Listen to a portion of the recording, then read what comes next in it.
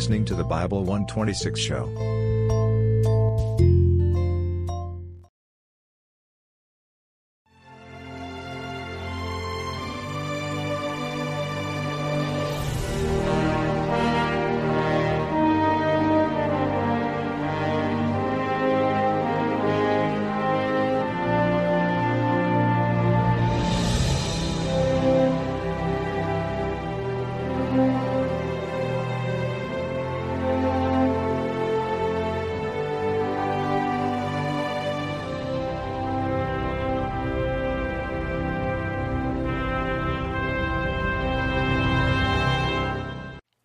Well, we're in the book of Daniel, and we're going to talk about Nebuchadnezzar's affidavit. You'll discover when you study chapter 4, it is an affidavit by a Gentile king.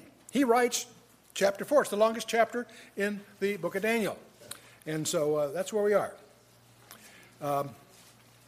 Just to refresh your memory, Daniel's divided in two halves. There's 6 chapters in the front that are historical. They're narratives, story-like. And the last 6 are visions. And we'll deal with those, of course, when we get there.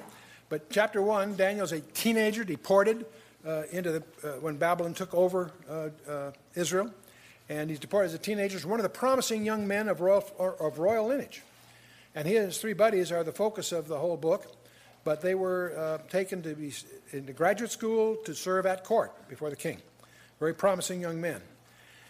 And that first chapter is very important. You get a feeling of the character of these interesting guys. But this young king, Nebuchadnezzar, who was general and succeeded in making the Babylonian presence the dominant factor in that region, especially by defeating Pharaoh Necho at Battle of Carchemish, lays siege to Jerusalem, but also discovers his father's died. He's now king of Babylon, not only the leading general, but he's now the king. He heads home after putting up a vassal king and taking Daniel and his 3 friends and some others hostage. When he's at home, he has a strange, disturbing dream, which he uses as an opportunity to find out if his staff has any real skill or not. So he pretends to have forgotten it. The scholars have different views, but that's one view we defend from the Scripture, by the way. But in any case, and of course, his advisors, 5 different categories of his advisors, can't help him. But Daniel, and he gives the order to have them all killed, Daniel, who is in that job description, is ordered to be killed. Goes to a supervisor and says, hey, why so hasty? Give us a crack at it. And so he and his 3 friends have a prayer meeting that night. God reveals to Daniel. The gimmick was not just to interpret the dream, what was the dream? And then he'll interpret it. So Daniel chapter 2 is one of these great chapters where he grandstands this in the way it should be grandstanded. He describes to Nebuchadnezzar this strange dream, which of course was this metal image, and we've been through all that. And of course, Nebuchadnezzar is profoundly impressed because as he mentions it, he realizes this was the dream he had, and he also interprets it and so forth. Because of that, Nebuchadnezzar promotes Daniel and his 3 buddies to key positions. In fact, surprisingly key positions. And we'll talk about that as we get in chapter 4. But one thing you need to understand that usually isn't brought out is the guys that were to be executed had their life saved because Daniel interpreted the dream. On the one hand, you'd think they'd be grateful, but if you understand human nature, they're just resentful because they were upstaged.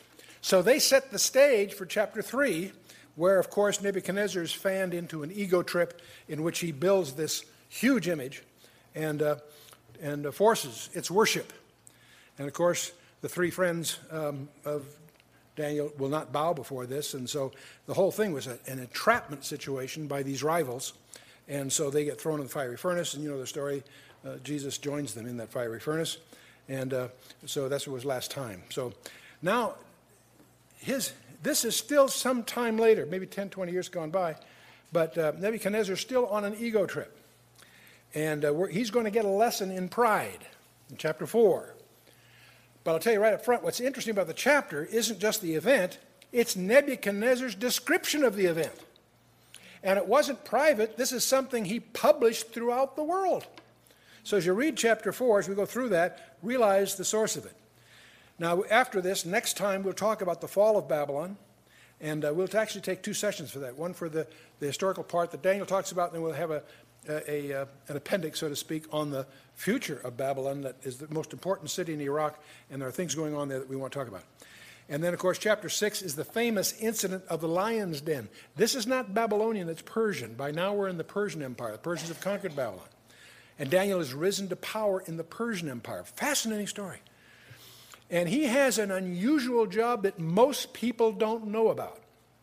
In fact, you won't understand the Christmas story about the Magi unless you understand what chapter 6 is really all about. So that'll be a fun chapter. But the reason I go through this, I want to remind you that chapters 2 through 7 are in Aramaic, not Hebrew, because these chapters deal with Gentiles. And it's a very unusual part of the Scripture. And chapter 7 is part of the last 6 chapters, which are visions. But it also is focusing on the Gentile world. And it's interesting that chapters 2 through 7 are written in the Gentile language of that day. But we're in chapter 4. This is all by way of review and warm-up. And for those that may not have been with us in the earlier sessions, let's just jump in. Back in chapter 3, you may recall, Nebuchadnezzar, the king, made an image of gold whose height was 60, that is 60 cubits, and the breadth thereof 6 cubits, and he set it up in the plain of Dura in the province of Babylon. And you may recall, we assume that it was similar to the image that he saw in his dream, except it was not multiple metals, it was all gold. That was the representing, and all gold, and it was incredibly high. One of the points that I made when we introduced the book back several sessions ago, that it's one of the most documented, most authenticated books in the Bible.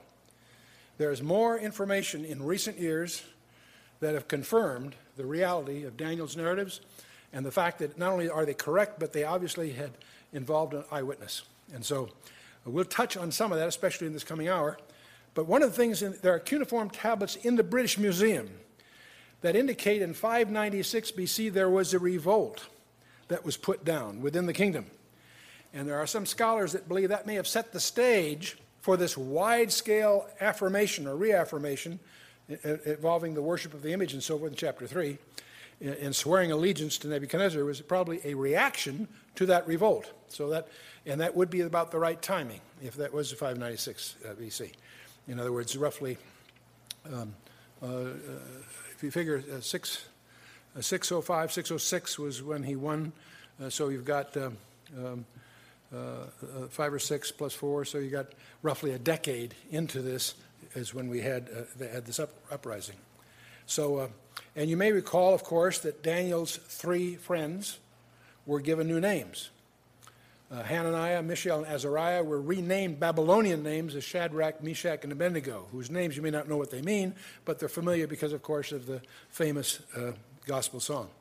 And so it's interesting that they did find a Babylonian clay prism. It's presently in the Istanbul Museum that mentions 3 people that the names appear to be matching these 3 guys. So for what it's worth. We covered that last time. Well, let's get into chapter 4. This was all intended as a way of warm-up or review for what led up to chapter 4. And now Nebuchadnezzar obviously has been through some interesting experience over the last decade or two. The not only taking over king, but the dream experience in chapter 2, the fiery furnace thing in chapter 3. And so chapter 4, we're going to get an insight into the man. He writes, he's going to talk about a dream and his convalescence of a response to that dream. So chapter 4, verse 1, Nebuchadnezzar the king unto all people. Notice the style here. This is like a public declaration. Visualize his troops going and posting copies of this on trees throughout the kingdom, the known world at that time. Nebuchadnezzar the king. Unto all people, nations, and languages. Notice these are not just Babylonians. This is not a little local thing. Babylon had some fairly substantial reach. To all people, nations, and languages that dwell in all the earth, peace be multiplied unto you. I thought it good. Who thought it good? Nebuchadnezzar. I thought it good to show the signs and wonders that the high God hath wrought toward me. This is a pagan king acknowledging that he's discovered the real living God. I think that's interesting. And you'll see the way it concludes. You'll understand why it is that I, at least, in my fancies, expect to meet him in heaven. That may surprise you. Let me put it this way. I don't know if he will be, but it wouldn't surprise me if he's there for reasons that you'll see here in chapter 4 and some other things. I thought it good to show the signs and wonders that the high God hath wrought toward me. Quite a statement. especially when you realize the context, who's saying it, and to whom. He's talking to a pagan world. How great are his signs, that is the high God, and how mighty are his wonders. This is Nebuchadnezzar talking. This isn't Daniel talking, although it obviously echoes instructions that Daniel had given him. How great are his signs, how mighty are his wonders. His kingdom is an everlasting kingdom, in contrast to the image that was in chapter 2, that he was going to be succeeded by another, which were, of course, the Persians, and then the Greeks, and then Romans, and so forth.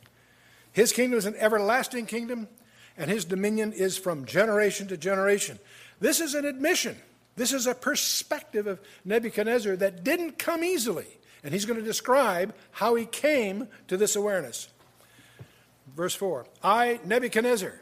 There again, see, you understand who's saying all this. And this is in Aramaic, not Hebrew, by the way. I, Nebuchadnezzar, was at rest in mine house and flourishing in my palace. I saw a dream which made me afraid. This is a second dream. Don't confuse it with the dream in chapter 2. That was the introductory thing, the whole thing. Here's another one.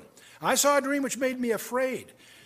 This isn't just a dream that troubled him. This dream scared him.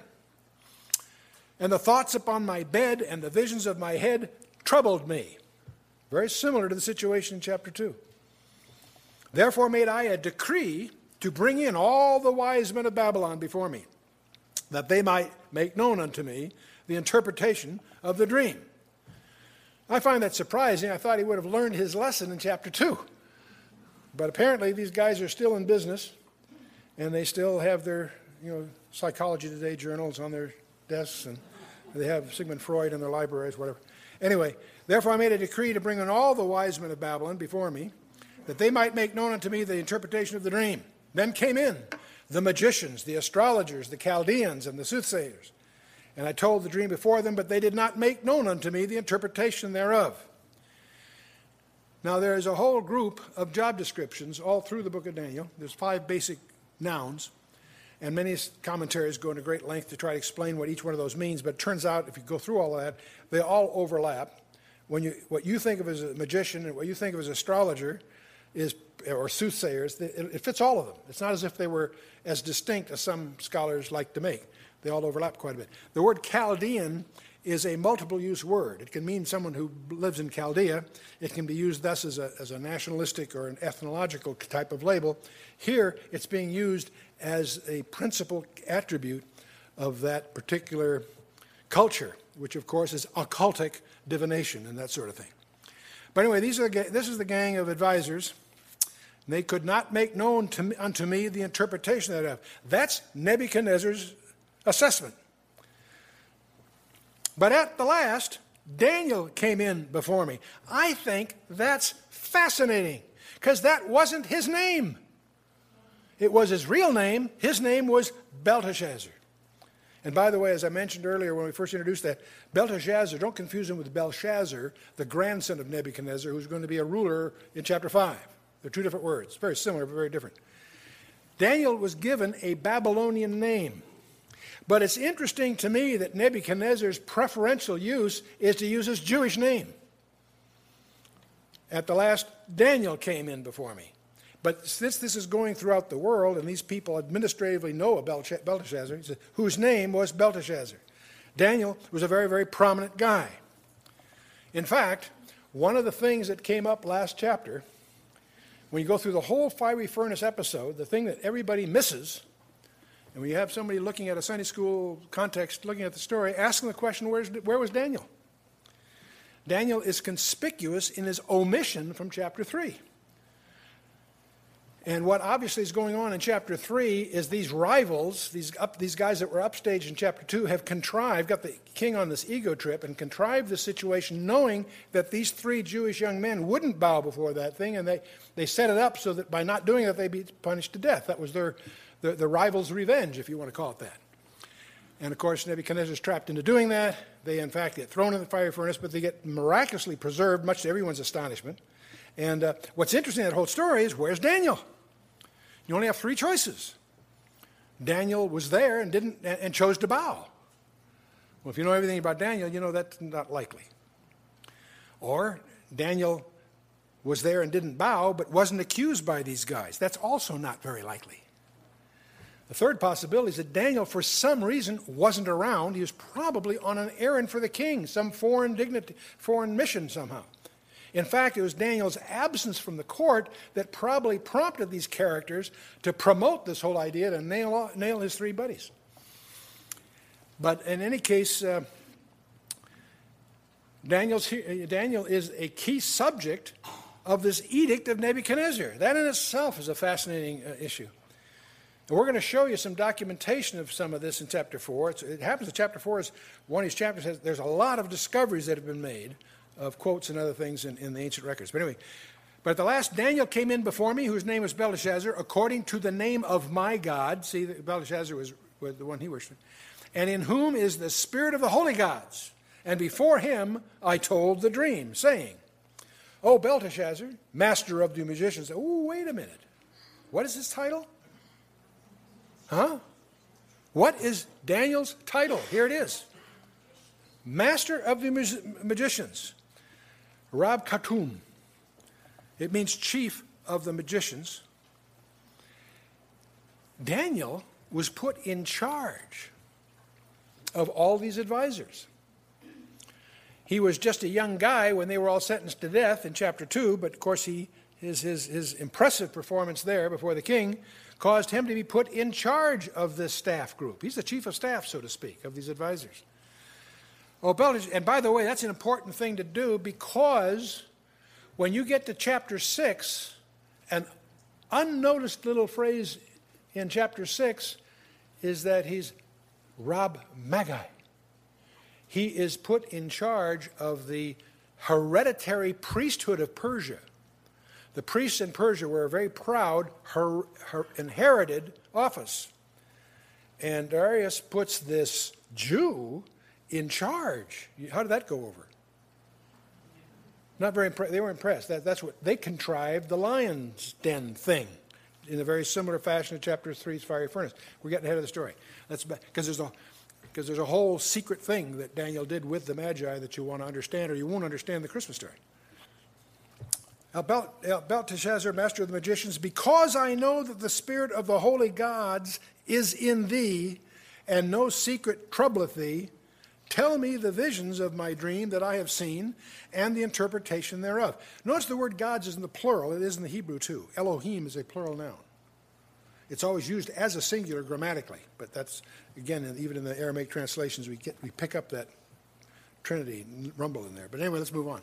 Verse 10, thus were the visions of mine head in my bed. I saw, and behold, a tree in the midst of the earth, and the height thereof was great.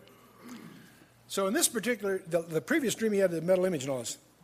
In this dream, there's a huge tree in the middle of the earth, middle of the world, and the height thereof was great. The tree grew and was strong, and the height thereof reached unto heaven, and the sight thereof to the end of all the earth. It's quite a tree. The leaves thereof were fair, and the fruit thereof much, and in it was the meat for all. The beasts of the field had shadow under it, and the fowls of the heaven dwelt in the boughs thereof, and all flesh was fed of it. That's quite a tree. Obviously, this is a dream, so okay. And Nebuchadnezzar is describing this. I saw, he says, in the visions of my head upon my bed, and behold, a watcher and a holy one came down from heaven. He cried aloud and said thus, hew down the tree, cut off his branches, shake off his leaves, and scatter his fruit. Let the beasts get away from under it, and the fowls from his branches. Wow. See, after this whole buildup, this tree was fabulous. It was big, it was robust, it provided everybody's needs, and it is being cut down. Branches cut off, leaves shaken off, fruit scattered, and the beasts and fowls scattered. Disturbing. Nevertheless, the instruction continues from the watcher, the angels or whatever have come down. Nevertheless, leave the stump of his roots in the earth, even with a band of iron and brass in the tender grass of the field. and let it be wet with the dew of heaven, and let his portion be with the beasts in the grass of the earth. And let his heart be changed from man's, and let a beast's heart be given unto him, and let 7 times pass over him. You notice the shift in idiom here from the tree, it suddenly gets personal.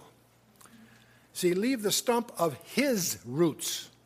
So the tree isn't going to die, it's been cut down, but the roots are still there, it's still going to grow. Roots in the earth, even with a band of iron and brass in the tender grass of the field, and let it be wet with dew of heaven, and let his portion. See, again, you begin to infer from the very structure here that this tree represents a person. Let his portion be with the beasts in the grass of the earth. Let his heart, he must have a heart. Let his heart be changed from man's. In other words, he apparently had a man's heart. And let a beast's heart be given unto him. And let 7 times pass over him. Now, this term times may be familiar to you prophecy students because that typically it represents years. We'll discover in Daniel chapter 7 there's going to be 2.5 times, time, times, and then half a time. Time singular, times as a dual. See, we're familiar with singular and plurals in English. But in some languages, in Aramaic and Hebrew is one of them, you have singular, plural, you have something in between called dual. The only place I can think of it in English, it only shows up rarely, if I said to you, I had all my friends over last night, both of them. You laugh, of course, because I've telegraphed to you I only have 2 friends. See, I said all of them, meaning plural. I say both, it's a dual. You follow me? It's more than 1 and not 3, see? Well, the word times is used that way in the Aramaic, and there's a very important passage that we're going to deal with coming up, where it's in the next future sessions, time, singular, times, dual, and half a time. 1 plus 2.5. It's a way of saying 3.5 years. There, it's very clear, because it's also called 42 months. It's also called 1,260 days. And we'll deal with that when we get there. The point is, this times is the same term. Let 7 times pass over him is a way of saying in the Aramaic, 7 years will pass. Okay? Are we together? It's a translation issue, but I want that clear. Okay. This matter is by the decree of the watchers and the demand of the word of the holy ones, to the intent that the living may know that the Most High ruleth in the kingdom of men, and giveth it to whomsoever he will, and setteth up over it the basest of men. I hope that's not a comment on our coming election, but anyway. This is the decree. In other words, we've seen the vision, and then these watchers or angels or whatever came down and made these announcements. Let's go back over that to be sure. The stump of roots shall be in the earth, even as the band of iron and brass. Tender grass of the field, let it be wet with the dew of heaven. Let his portion be with the beasts in the grass of the earth. Let his heart be changed from man's, and let a beast's heart be given to him. And let 7 years pass, in effect. And this matter is by the decree of the watchers and the demand by the word of the holy ones, to the intent that the living may know that the Most High ruleth in the kingdom of men, and giveth it to whomsoever he will, and setteth up over it the basis of men. The point of this dream, apparently, is to make it quite clear who's really in charge. And it ain't Nebuchadnezzar. It's the God of the universe. And every one of us in this room are guilty of attacking that fact by our doubts, by our presumptions, by our ingratitude. And God is in charge. He's what it's all about. But that brings us to verse 17. Let's go to verse 18. Nebuchadnezzar now picks up. This has been his quote of what the watcher said. This dream I, King Nebuchadnezzar, have seen. Now thou, O Belteshazzar, declare the interpretation thereof, for as much as all the wise men of my kingdom are not able to make known unto me the interpretation. But thou art able, for the spirit of the holy gods is in thee. This is Nebuchadnezzar's insight. This isn't because Daniel has some super skill. He just realized that the Spirit of God is dealing through Daniel. I think it's pretty exciting. It's also interesting that he's published throughout the known world the failure of these advisors. I suspect that's a pretty dark cloud on their resume. I don't think that's... Then Nebuchadnezzar continues. Then Daniel, whose name was Belteshazzar, he keeps saying that so that the readers in the public won't get confused, because they probably don't know him by the name Daniel. They know him by his Babylonian name, Belteshazzar. Then Daniel, whose name was Belteshazzar, was astonished for 1 hour. And his thoughts troubled him. Daniel understood what it was, and he didn't know how to break the news. The king spake and said, Belteshazzar, let not the dream or the interpretation thereof trouble thee. I love Belteshazzar's remark. He said, Belteshazzar answered and said, My lord, the dream be to them that hate thee, and the interpretation thereof to thine enemies. What Daniel's in effect saying, I wish this dream was really against your enemies, not against you. But he goes on. He doesn't pull any punches here. Daniel continues, the tree that thou sawest, which grew and was strong, whose height reached unto the heaven, and the sight thereof to all the earth, whose leaves were fair, and the fruit thereof much, and in it was meat for all, under which the beasts of the field dwelt, and upon whose branches the fowls of heaven had their habitation. It is thou, O king, that art grown and become strong, for thy greatness is grown, and reacheth unto heaven, and thy dominion to the end of the earth. So that's phase one, to recognize that this incredible tree, provider of everything to everybody, represents Nebuchadnezzar, because he's the guy that's strong and his greatness is grown and so forth and so on. And whereas the king saw a watcher and a holy one coming down from heaven and saying, hew the tree down and destroy it, yet leave the stump of the roots thereof in the earth, even with a band of iron and brass in the tender grass of the field. And let it be wet with the dew of heaven, and let his portion be with the beasts of the field, till 7 times pass over him. In other words, apparently Nebuchadnezzar is going to be cut down, not dead, and he's going to be somehow out at night in the dew of the grass. His portion will be with the beasts of the field for 7 years. That's what this is saying.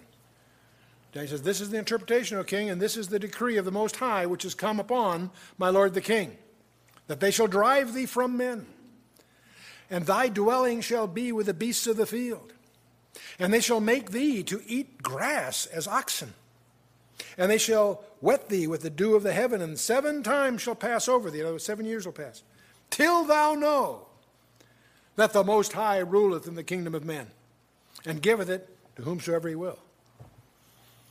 Gutsy guy, Daniel. He's giving the king bad news. That takes a lot of character, a lot of integrity, not to wash this over, but to give it to him straight. And it's my belief that Nebuchadnezzar respected that. He's no dummy. He understood that this guy was giving it to him straight, not a sycophant telling him what he wants to hear. And whereas they commanded to leave the stump of the tree roots, thy kingdom shall be sure unto thee.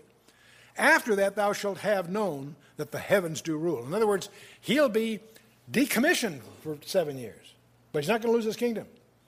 Once the lesson is learned, he's going to be okay. You see, your kingdom will be sure unto thee. After that thou shalt have known that the heavens do rule. The whole point of this exercise is to let Nebuchadnezzar recognize that God is in charge. He ain't. Wherefore, O king, let my counsel be acceptable unto thee, and break off thy sins by righteousness, and thy iniquities by showing mercy to the poor, if it may be a lengthening of thy tranquility. So spoke Daniel. Now, this idea of a tree as an idiom of expression is actually all through the Scripture in several different ways. All through the Scripture, you'll find a tree is often compared to a man. In several Psalms and Isaiah and Jeremiah use that expression. In fact, both the Assyrian king and the Egyptian pharaoh are compared to a cedar of Lebanon in Ezekiel 31. The olive tree is often used as an idiom of Israel in the New Testament as well as the Old. A lot of passages, we don't have to beat it to death. and a transplanted shoot in Ezekiel 17, a stump in Isaiah 11, and so on. A mustard tree is a prominent feature in Matthew 13 that most people don't understand. It's a mustard tree that becomes a monstrosity that the birds of the air. And there's a whole lesson there that if you haven't been through, you'll be surprised when you look at that in scriptural terms. But let's get back to Daniel 4. All this remember, Nebuchadnezzar is still writing here. All this came upon the king Nebuchadnezzar. At the end of 12 months, and see, an incident's going to occur a year later, where all this probably is forgotten. He had his dream, Daniel explained it, okay, great, fine, life went on for a year. At the end of 12 months, he, Nebuchadnezzar, walked in the palace of the kingdom of Babylon, and he shot his mouth off. Okay? Verse 29. The king spake and said, Is not this great Babylon that I have built for the house of the kingdom by the might of my power and for the honor of my majesty? There's a couple of things wrong with that sentence, by the way. You notice the I, the my, me. You know, this is a danger we all face. This is a danger we face, especially in places of leadership, to start taking yourself seriously. And I'm grateful. You know, I've been chairman of the board of a number of public companies. I was on 12 boards. I was chairman and CEO of 6 of those. 4 of those were defense contractors. And as I look back at that career, I probably was insufferable.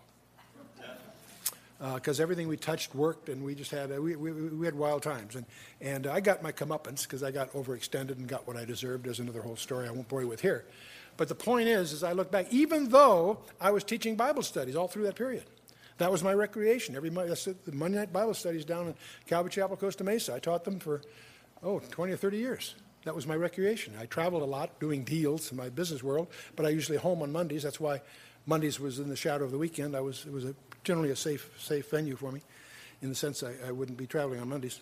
So that was, but even though I was teaching Bible study, and I loved it, that was my recreation. Many people who knew me back then and know me now will quickly point out that it's quite different now. Don't misunderstand me.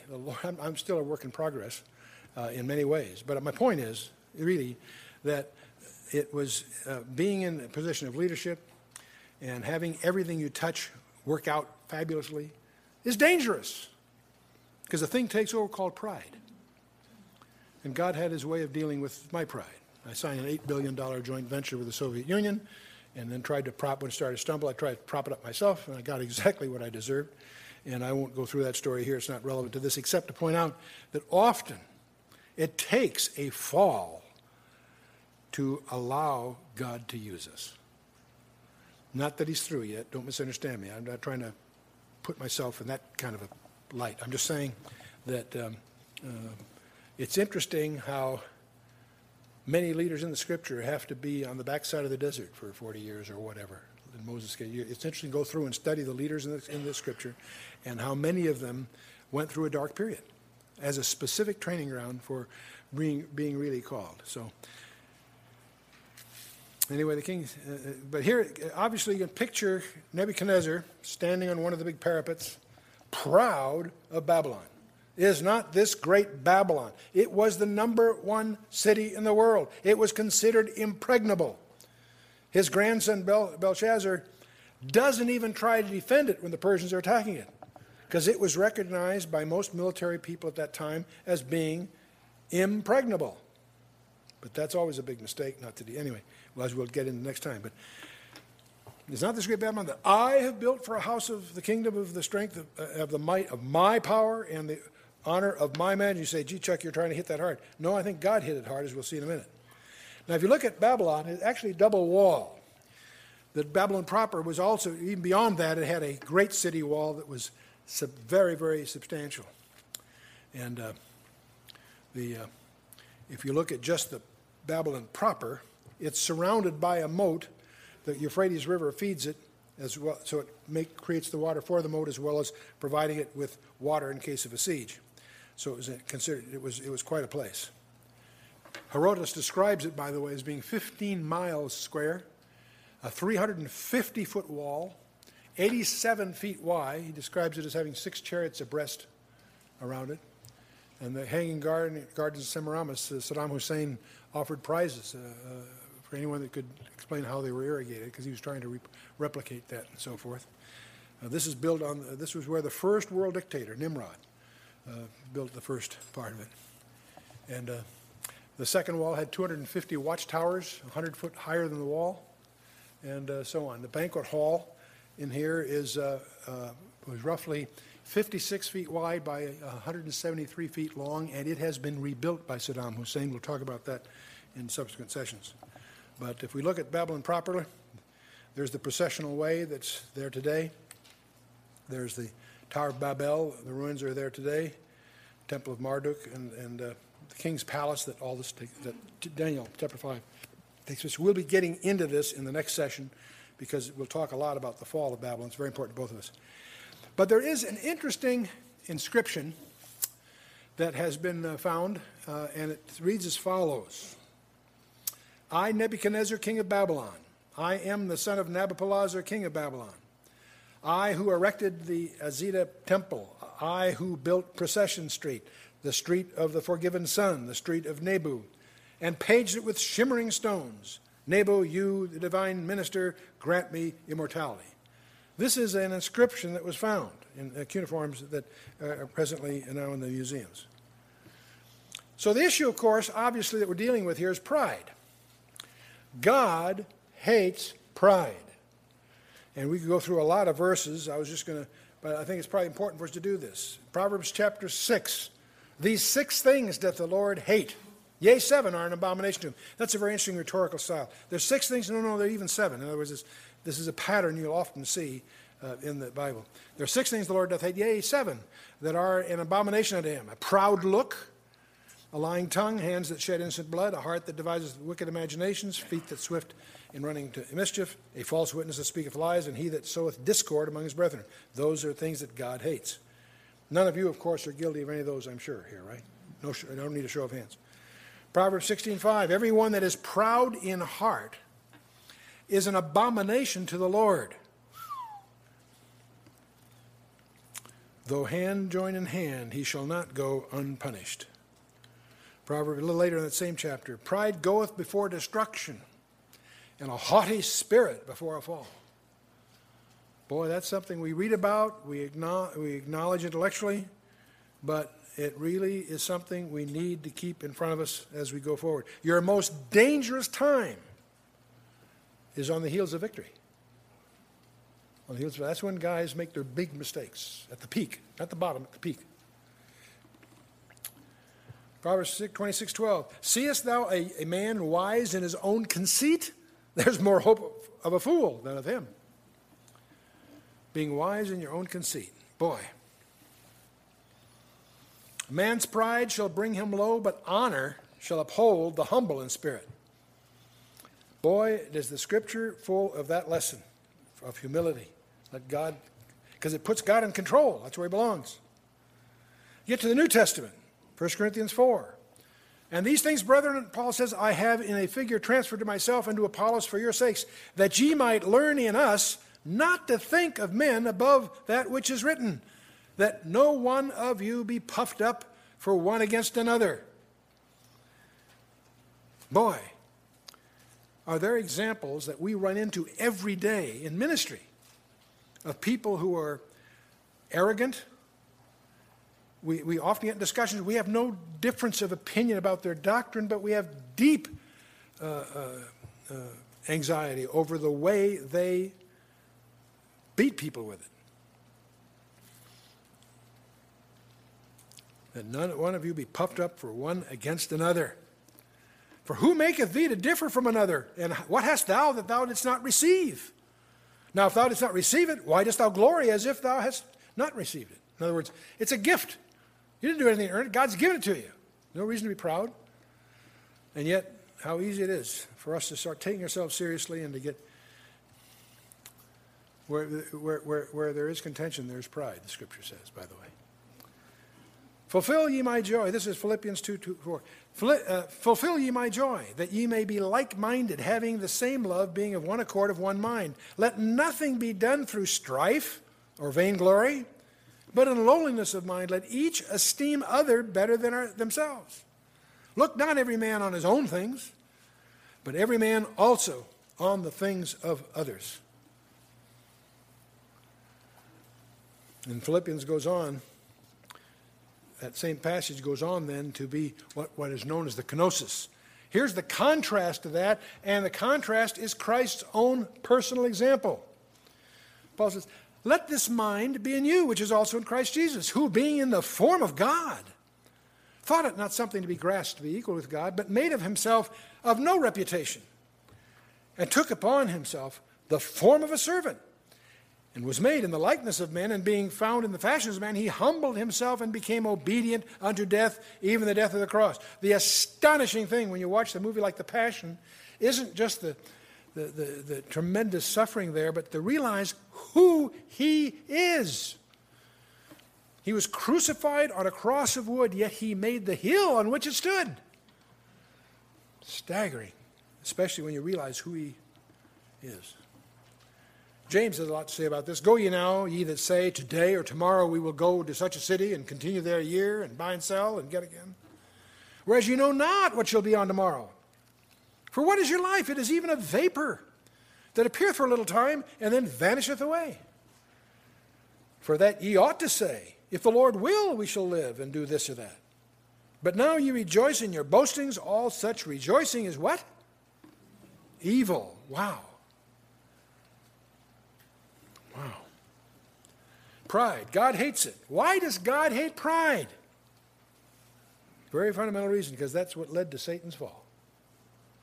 When you study Isaiah 14 and Ezekiel 28, those are the two major chapters on the origin of Satan, you'll discover in the Isaiah passage particularly the 5 I wills that he says in Isaiah 14:13, for thou hast said in thine heart, God says, this is what you've said in your heart, Satan, I will ascend into heaven. I will exalt my throne above the stars of God. I will sit also upon the mount of the congregation in the sides of the north. I will ascend above the heights of the clouds. I will be like the Most High.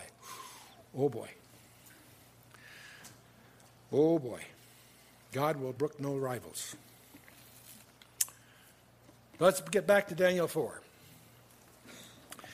We left there, Nebuchadnezzar's on his balcony or whatever, admiring Babylon, and in an ecstatic display of pride,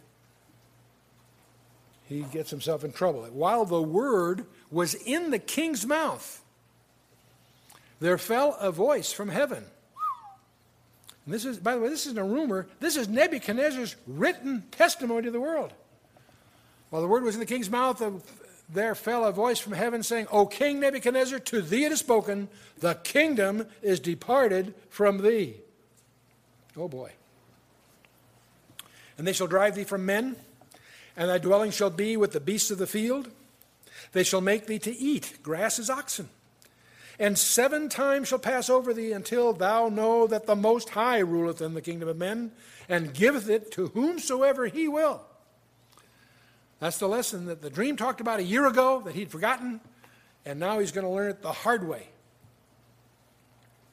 The same hour was the thing fulfilled upon Nebuchadnezzar. And he was driven from men, and did eat grass as oxen. And his body was wet with the dew of heaven, till his hairs were grown like eagle's feathers, and his nails like birds' claws. Can you get a picture? Here's the quaint King James language. It's as descriptive as you want it, right? You don't want to know any more than that.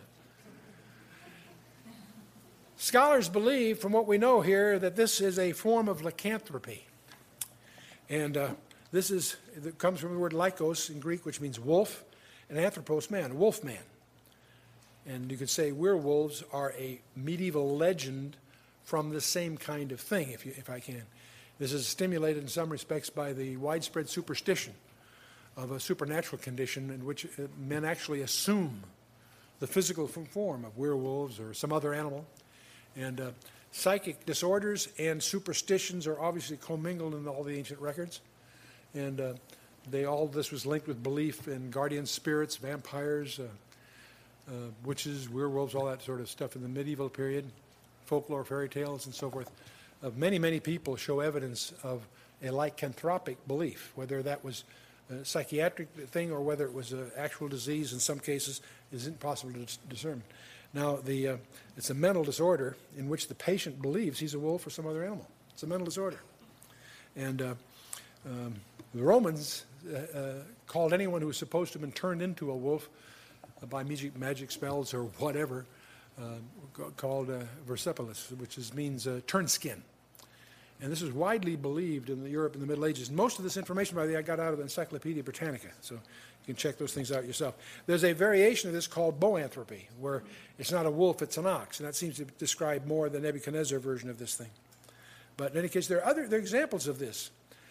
In 268 BC, Abinanus, a Greek historian, records a case where there was aspects of Nebuchadnezzar's insanity being on the roof and all other details. Eusebius writes about this in his letters. And Josephus also talks about Berosus, a Babylonian historian, a Chaldean priest at the time of Alexander, that was stricken with something like this. In 1946, in a British mental institution, there was a 20-year-old guy that was hospitalized for 5 years with descriptions, in his case, very similar to the case that's described in Nebuchadnezzar in chapter 4. So there are, rather rare, fortunately, but there are records of this. In any case, Nebuchadnezzar continues, at the end of the days, in other words, after 7 years, I, Nebuchadnezzar, lifted up mine eyes unto heaven, and mine understanding returned unto me, and I blessed the Most High, and I praised and honored him that liveth forever, whose dominion is an everlasting dominion, and his kingdom is from generation to generation. Wow, that's quite a statement, Nebuchadnezzar. And all the inhabitants of the earth are reputed as nothing. And he doeth according to his will in the army of heaven and among the inhabitants of the earth, and none can stay his hand or say unto him, what doest thou? At the same time, my reason returned unto me, and for the glory of my kingdom, mine honor and brightness returned unto me. And my counselors, my lord, sought unto me, and I was established in my kingdom, and excellent majesty was added unto me. By the way, according to the Babylonian Talmud, the guy that took care of Nebuchadnezzar for those 7 years of what I'll call convalescence is guess who? Daniel. I personally, from my reading of the scripture, come to the conclusion that Daniel and Nebuchadnezzar bonded very early.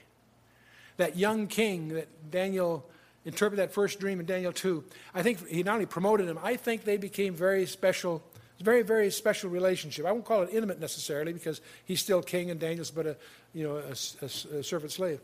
But I think Daniel was almost like his prime minister. And it's clear from the delicate way that he exchanges with Daniel, especially in chapter 4. I think they were very, very close.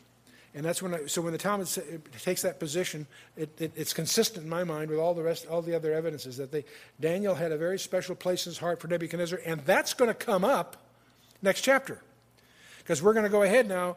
Nebuchadnezzar will pass away, his grandson will be in charge. We'll talk about the handwriting on the wall, and they call Daniel in to interpret. And before he interprets it, he gives a little speech that you'll enjoy for a lot of reasons. But it's clear that he before he takes this young kid that can't figure out what's going on, he's, before I answer your question, let me tell you about your grandfather. He was a king. There was a king, not you, Squirt. That was sort of the flavor of his talk. It's a great scene. We'll see. Daniel's full of these great scenes. But anyway, so now he finishes up. Now I, Nebuchadnezzar, praise and extol and honor the King of heaven, all whose works are truth and his ways judgment. And those that walk in pride, he is able to abase. So this is a statutory edict published throughout the world. It was issued in 562 BC, the year that he recovered from his insanity. It's the last we hear of Nebuchadnezzar. After he's restored, he lived about another year. And his death was followed by a steady weakening of the empire. And we'll talk about that next time. His son, Evil Merodach, succeeds him as a ruling thing. But there's an interesting thing that was found in Cave 4 at Qumran. It's called the Prayer of Nabonidus, but I think when you see the details, you'll agree with me that there's a misunderstanding. The prayer is not of Nabonidus, it's of Nebuchadnezzar. Let's read what it says. The words of the prayer that, I believe it says Nabonidus, but I think it's Nebuchadnezzar. There's only 4 letters, and 1 letter difference makes the two, and I think there's a mistake. The king of, apparently Assyria and Babylon, the king prayed, that is when he was smitten, with a malignant disease by the decree of the Most High God in the city of Tema. I was smitten for 7 years, and from men I was put away. But when I confessed my sins and my faults, he, God, allowed me to have a soothsayer. This was a Jewish man of the exiles in Babylon. He explained it and wrote to me to render honor and great glory to the name of the Most High God. This is called the prayer of Nabonidus, but what's interesting, there are 5 Aramaic words that are common to chapter 4 and to this prayer. The word pitgam, which means decree or derision, Gazraya, which means soothsayer or diviner. The RBNY consonants in ch4, they interpret as Nabonidus. The NBND thing is confused with NBKD, which would be Nebuchadnezzar. So 1 letter makes the difference. And from the context of it, it so fits chapter 4, I suspect that the famous prayer of Nabonidus is actually misunderstood as a prayer of Nebuchadnezzar. I think that's kind of fun. Now let's talk about this summary. Nebuchadnezzar's second dream, great tree honed down for 7 years, Daniel interprets, just like chapter 2. A year later, he's stricken with mental derangement for 7 years, and Daniel was his personal nurse. And then he recovers and publishes his testimony throughout the entire world. So what's the application of all this? You always have to say, okay, that's interesting, Chuck. How does it affect me? Well, obviously, the immediate application is Nebuchadnezzar and learning about pride. That leaves out, it's pretty straightforward. But there may be some scholars, this is a little suggestive, speculative, but I'll share it with you, think there's a prophetic parallel possible here. The ecumenical outreach of Babylonianism, the Gentile power in the last days, and final and ultimately overthrown. 7 years of insanity and confusion. A conversion that took place after the 7 years of madness. And the tree that did not sprout again until after it had been cut down. And so there's people that, from that kind of structure, try to draw parallels to the end time scenario. I wouldn't push it too hard, but I share it with you so you at least can be thinking about it. But it's interesting, by the way, as you think about those times, in Acts 15, you remember there's this famous Council of Jerusalem, where they're all arguing about, does a Gentile have to become a Jew to be saved? The early Jewish church, when Gentiles joined, the way you joined Judaism was to become a Jew, what they call a proselyte. But with the church growing, both Peter and Paul are having incredible results where and there's big arguments about it, so they go back to Jerusalem to have this out. What does a Gentile have to do? Does he have to become Jewish to be a Christian? And there's obviously the Judaizers are really strong on that, and they still are today, by the way. Be careful of those.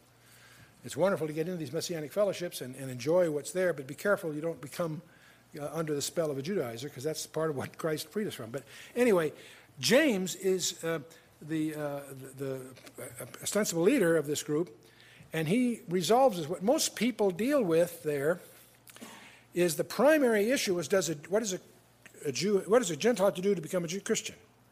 That's one of 2 questions. There's a second question not explicit in chapter Acts 15, but if you see the context, you realize that the other question was, okay, if he doesn't have to become a Jew, what's to become of Israel? If a Gentile becomes saved without becoming a Jew, what's it all been for us? I mean, where do we fit in? There's another issue here. Is God through with us? And many churches teach that, which is not true. That's part of what is being dealt with here by James. James there in Acts 15, starting about verse 14, will quote from Amos to respond to all these things. Simeon hath declared how God at first did visit the Gentiles to take out of them a people for his name. And to this agree the words of the prophets as it is written, and here he's quoting from Amos 9, after this I will return.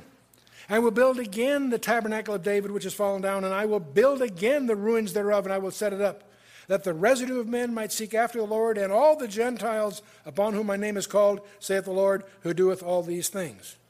Let's take a look at, notice this, first you're going to take a name of people out of his name. That's the church. Okay? After this I will return to build again, and so forth. In Amos 9, Amos writes, "In that day I will raise up the tabernacle of David that is fallen and close up the breaches thereof, and I will raise up his ruins and will build it again, build it as in the days of old, and that they may possess the remnant of Edom and of all the heathen which are called by my name, saith the Lord, that doeth this," and so on. And all this is covered, by the way, in our briefing called The Next Holocaust and the Refuge in Edom. The whole role of Israel in the final climax of the tribulation and all of that stuff. In Hosea chapter 5, Jesus says something very strange through Hosea. He says, "I will go and return to my place." He must have left it in order to return. "I will go and return to my place until they acknowledge their offense and seek my face. In their affliction, they will seek me earnestly." So that's what the Great Tribulation is all about. Well, Nebuchadnezzar, of course, dies after a year, and Amel Marduk, or Evil Marduk, he's sometimes recorded, ruled only 2 years. And 2 Kings 25, Jeremiah 52 deals with that. He's succeeded by Neriglissar. He's the son-in-law of Nebuchadnezzar, married one of his daughters, and he's mentioned in Jeremiah 39. And then when he gets killed or murdered, whatever, Labash Marduk lasted only 9 months, and he's succeeded by Nabonidus. Now, Nabonidus is just not interested in being king. He actually spends most of his time in northern Arabia on other intrigues. He's not interested in really running things from the palace. He leaves it to his son, Belshazzar, as sort of a co-regent. And Belshazzar is in charge when the Persians attack. Nabonidus is elsewhere. And for many years, up until relatively recent decades, the secular authorities made fun of the Bible because they all know that Nabonidus was king, not Belshazzar. And the Bible all has Belshazzar. Well, relatively recent discoveries reveal this whole situation. Nabonidus wasn't there. His son was co-regent. And what's interesting about all that, those discoveries vindicate the book of Daniel. In fact, make it pretty clear that Daniel had to be an eyewitness.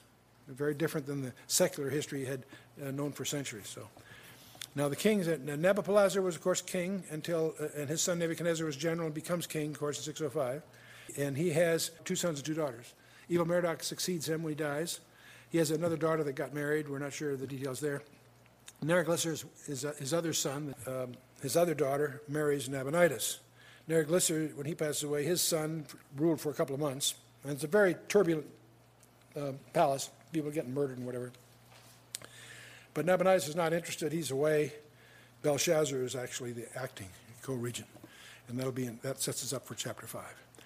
Now, in your next session, I want you to read yourselves, in preparation next time, Daniel chapter 5, which is a very, very readable chapter.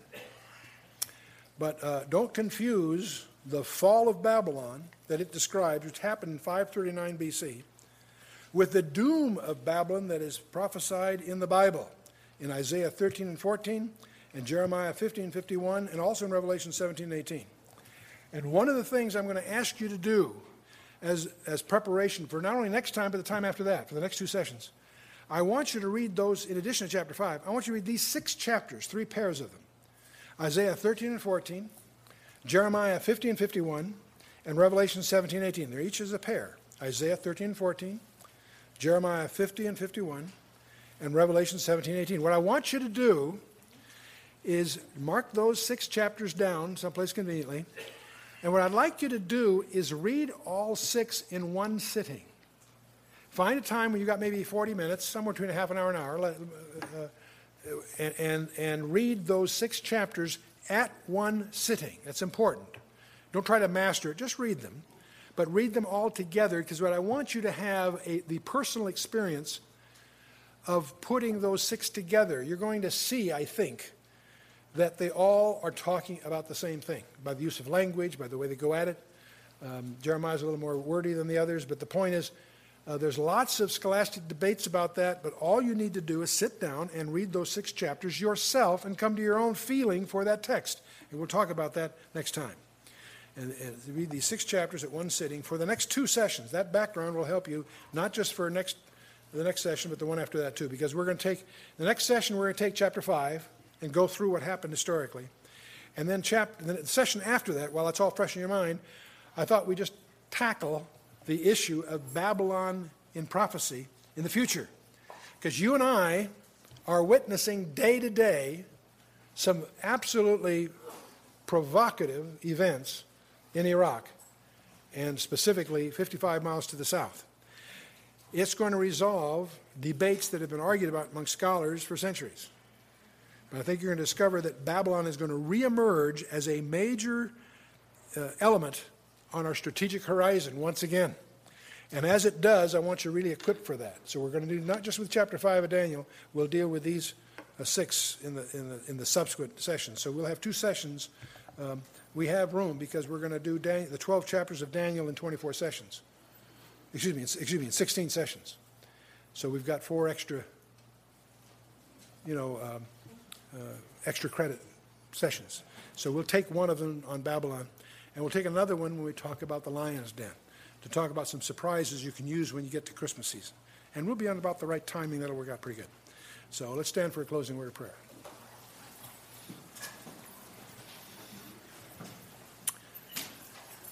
Very fascinating chapter written by a Gentile king. Ask you how many of your Bible-toting friends, which chapter in the Bible is written by a Gentile king? That's a good question, and this is one of them.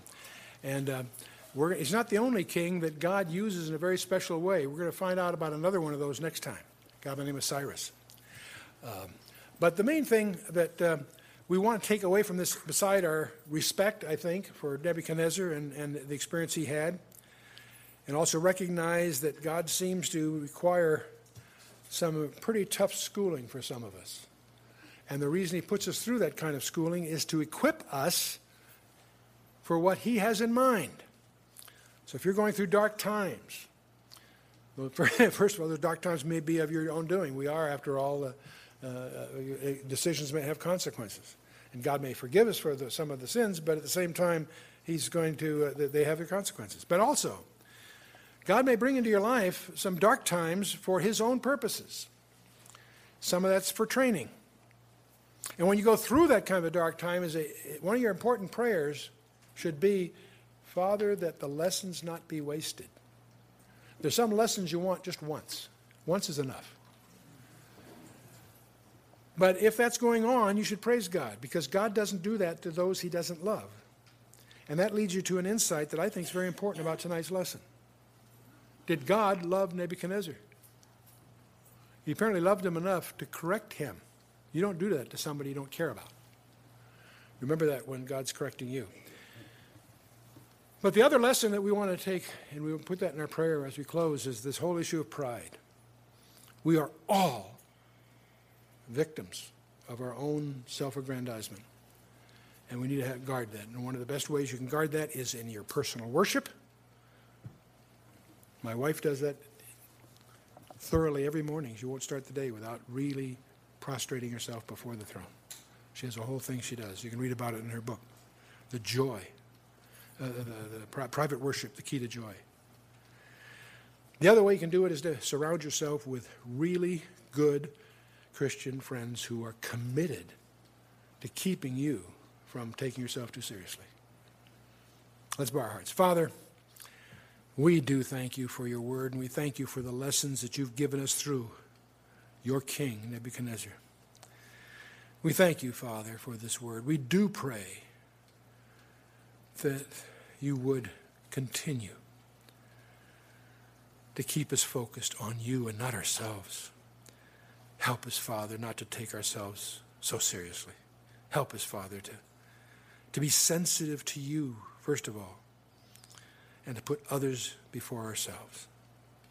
Oh, Father, we would ask you earnestly, in the name of our Lord and Savior Jesus Christ, to help us in the kind of humility that you would have of us, that we might be faithful ambassadors of yours, that we might faithfully represent who you really are.